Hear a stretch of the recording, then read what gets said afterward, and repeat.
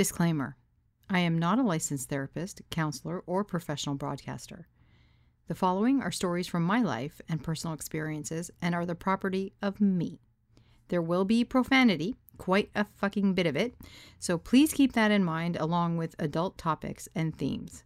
Listener discretion is advised. I've always wanted to say that.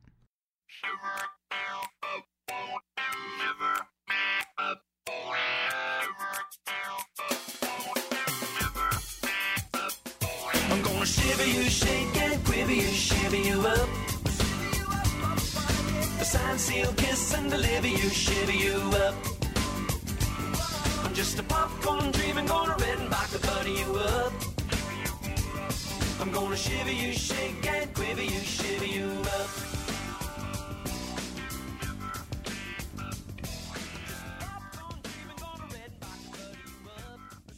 Hi, and welcome to Here She Comes, Confessions of a Retired Vibrator Seller.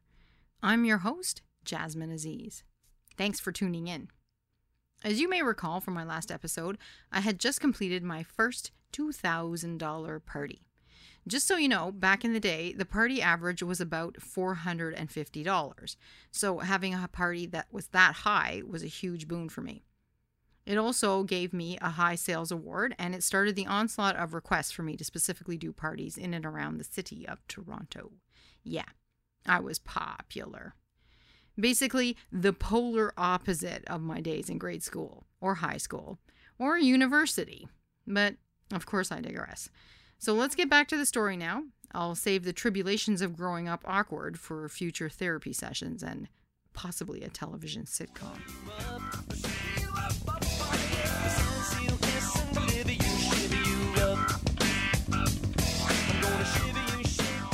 It had been 2 days since the party in Scarborough. I couldn't take my mind off Jenna and Sam. When Lammy was at work, I would take out the business card Sam had given me and study it. No phone number, just a name and a street address. It was a plain white card with embossed black lettering reading Surrenders, the last S in the word replaced by a Z that had a snake's head and tail. I ran my fingers over the letters and put the card away. I drove around my new neighborhood during the day, scouting out the grocery stores and Indian food places. Our fridge and cupboards were full, but I still found myself driving around aimlessly while the sun was up, chatting with store owners, trying on clothes but not buying them, and then returning to the apartment and spending several hours preparing new dishes for Lammy to eat. He refused to eat leftovers, so each day I created something new, tinkering with the quantities to ensure that I had only enough left over for myself at lunch. I'd create a meat dish for him and the same for me in the veggie version. Amazingly, 4 days straight of cooking different dishes and I was running out of ideas on how to keep us both fed. "Do you like that chicken parmigiana?" I asked him over dinner on Friday night. He mumbled as he thumbed through a Maxim magazine while we ate. "Want to try my eggplant parmigiana? It took a fuck of a lot longer to make than yours, to my surprise." "Nah, this is fine," he said absently. After a few more moments of silence, he looked up at me and noticed me barely eating the food on my plate. "Isn't yours good?" "It is, sure," I said. "You know what we need?" he said after a moment. I dropped my fork to my plate, looked up, and smiled. The expression in his eyes was excited. I realized that since I had moved in, it was a look I hadn't seen for quite some time. "We need a vacation, just the two of us," he will say. "We need a romantic dinner out where I don't have to cook or clean," he will say. "We need a long, sensual night in bed, pleasuring each other for hours," he will say. "What do we need, Lammy? Whatever it is, I'm down with it." He pushed his plate with one last bite of chicken on it away from him and stood up proudly, thrusting his chest out and firmly placing his hands on his hips. "We need a television." He must have seen my face fall and a look of disappointment in my eyes because he quickly followed with, "And cable, too. We can get as many channels as you want." I stood up and picked up both our plates, feigning a smile. As I scrapped the 4 pieces of eggplant still left on my plate into the garbage, Lammy came up from behind me and wrapped his arms around my waist. I've been wanting to get a new television, but waited until you got here to buy one. That little 14-inch cube is crap. I'll buy us a nice TV, and we can watch it while we eat dinner. That'll be nice, right, baby? I felt a pit form in my empty stomach. I wanted to tear away from him and scream. 5 days of domestic living with him, and I was beginning to unravel.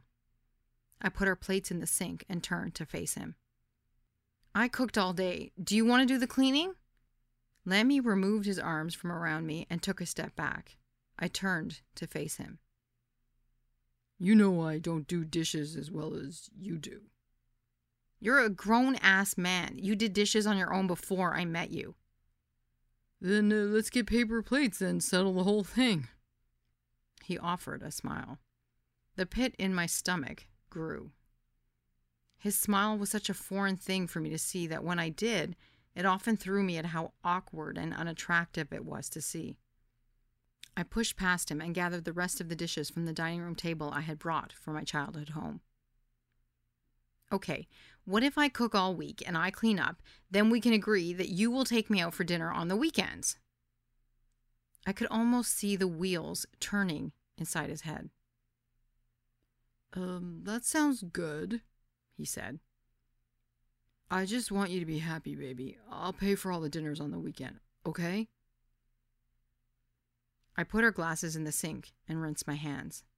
The pit in my stomach turned from tightness to hunger. I reached into the cupboard to grab a minty chocolate fudge cookie and stuffed it into my mouth while he watched my every move. Want one? I asked as I tore into a second cookie. His eyes were laser focused on my stomach and hips. We're going to the gym right now, right? I'll get our bags. As he turned to leave the room, I spit out the cookie in my mouth and absently stroked my stomach. The pit was returning.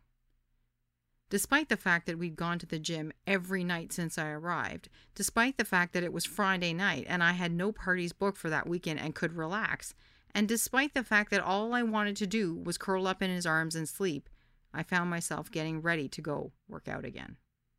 Lammy stood at the door with our bags in hand as I reached into the front foyer closet to get my sneakers. My wedge cork shoes with white lace trim fell from the shoe rack and tumbled out onto the floor just as I was closing the door. Maybe you can wear those shoes when we go out for dinner tomorrow, Lammy said, turning and heading out of the apartment. I shoved the shoes back in the closet and quietly mumbled, "Yeah, maybe," as I followed him out the door.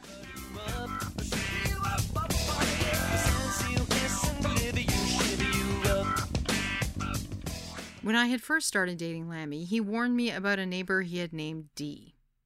He said she started making moves on him when he first moved into the apartment complex in Montreal. He told me that one hot summer day she invited him over to her apartment, made him some drinks, and told him that she had only babies with white men and wanted him to be her next baby daddy. They had sex 4 times, but he swore he was very careful and that the sex was insanely distracting as Dee wasn't able to concentrate and was easily distracted. After that night, they would occasionally see each other and grab a meal every now and again, but he assured me he wasn't interested in her. One night, while we were planning my next trip up to Montreal to see him, he mentioned that Dee asked him to come over to her place to help her fix her computer. While he was there, she dropped a pencil on the floor and then bent over to pick it up, showing him very clearly that she wasn't wearing any underwear. "Are you fucking kidding me?" I said as he mindlessly regaled the story to me while absently munching on a sandwich while he spoke. "It's not a big deal. I told her I'm not interested." "But did you tell her that you have a girlfriend? Is that why? Or are you just not interested in her because she's black?" "Don't be stupid. It's not because she's black. She's a nutcase. Totally harmless, though. Nothing happened." I didn't sleep that night. I was aware that he hadn't answered my question with anything that satisfied me or made me feel secure. That weekend, when I drove up to see him, I parked my car right in front of her building that stood adjacent to his. I had seen her a few times, a shadowy figure on the balcony who would quickly retreat when I would show up, but that night, she lingered for a few minutes, so I called out to her. Hey, you! Yeah, you, Dee! Keep your hands off my boyfriend, bitch! I couldn't read her expression from where I was standing, but I could see her pause before she slowly turned to go back into her apartment. No word spoken, but an understanding hung in the air. Lammy witnessed me yelling at her from the street as he came out to greet me. He took my red travel bag from my hand and planted a deep kiss on my mouth. "Remind me never to fuck with you," he said and smiled. I stood at the corner, staring up at her balcony, willing her to come back, but the curtains closed and the lights went dim, so I followed him inside and let it go. The next night, I got dressed up in a black tank top and flowing skirt. I had brought what I thought were my sexiest shoes, a strappy flat sandal that laced up to my ankle. They weren't the type of shoe I wore normally, but having learned my lesson about walking in clunky, cheaply made shoes, I opted for something that looked whimsical but kept me close to the ground. They had a Roman-like feel to them, and I loved wearing them when my toes were painted with a French pedicure. Lammy didn't say anything about my outfit, but he did caution me that we would be walking a lot. I had no other shoes with me but the sandals, so they would have to do. We headed out for a long walk, heading toward the jazz festival, taking in some street performers and eating from kiosks set up on the road. I was drunk in love, feeling proud as we walked hand in hand on the closed-off streets, mingling with the crowds and listening to the brass players wailing out tunes as the sun started to set. It was a perfect summer evening. As we rounded a corner, a stone lodged itself into the leather of my shoe and caused me to stumble and stop. "My shoe is ripping," I said as I tried to pry the stone out. "Let's buy you some new shoes," Lammy said. "There's a store right up here. Can you make it one more block?" I half wondered if he would pick me up and carry me, but the shoe wasn't far gone enough to warrant that kind of gallantry. It wasn't the most impressive shoe store I'd ever been in. In fact, it looked like the shoes were an afterthought to the other items in the store. I naturally gravitated toward the flat, sensible, incredibly boring shoes, giddily trying them on as he watched me closely with each new pair. "What about these?" he said as he lifted a pair of cork wedge shoes that were at least 5 inches high. "I'll fall flat on my face in those," I squeaked. "No, you won't. Trust me. Try them on." He handed me the right shoe, his expression resolved. I flipped my flats off my feet and stood on my tiptoes to get the shoe on. As my right foot fit itself snugly into the white nylon straps across the middle, I was immediately suspended off the floor, my left foot dangling in the air. He knelt at my feet and slipped the other shoe on. As he stood up, I noticed that for the first time in the entire time we dated, I was almost face to face with him. He straightened up to his full 6 feet height and pulled his broad shoulders back. And then he looked down at my feet and smiled. I nervously teetered forward, walking like a toddler, unsure of each step, until I realized that the shoes, though high, were so thick at the base that there was little chance I would fall forward. As I navigated the crowded store, I became more confident with each step. "Look how tall I am!" I squeaked with delight. "I'm the fucking tallest person in the world right now!" Lammy smiled and headed toward the cash, opening his wallet to pay for the shoes before I fully decided if I wanted them. "Leave your pair here," he said as he tucked the receipt in his wallet. "You bought these for me? Why did you do that?" "To see that smile, I'd do anything." My knees threatened to buckle under the weight of his heavy stare. I blew a kiss to my old, flat, Romanesque shoes and asked the storekeeper if he wouldn't mind throwing them out.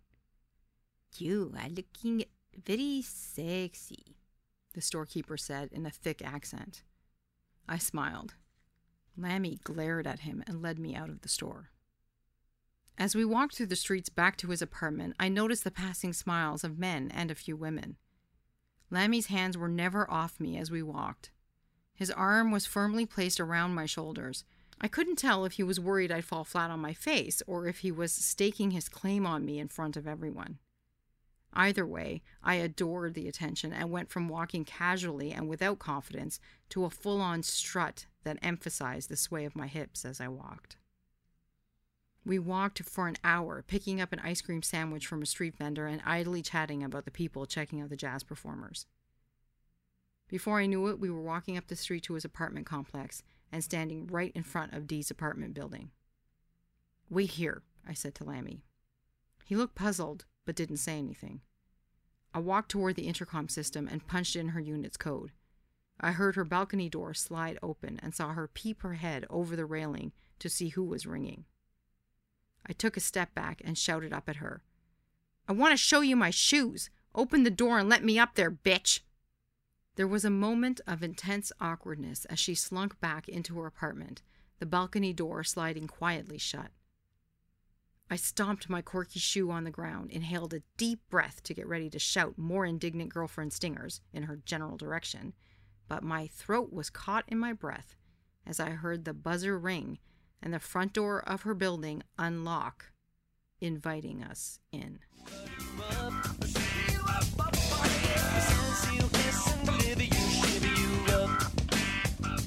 Thank you for listening. If you're enjoying my podcast, please be sure to subscribe and review it.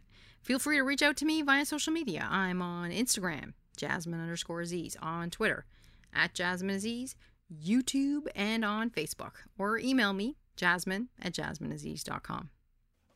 Until next time, remember that the best part of life is love. So be sure to open your heart to it, because here she comes. I'm just a popcorn dreaming, gonna red and back to butter you up. I'm gonna shiver you, shake and quiver you, shiver you up.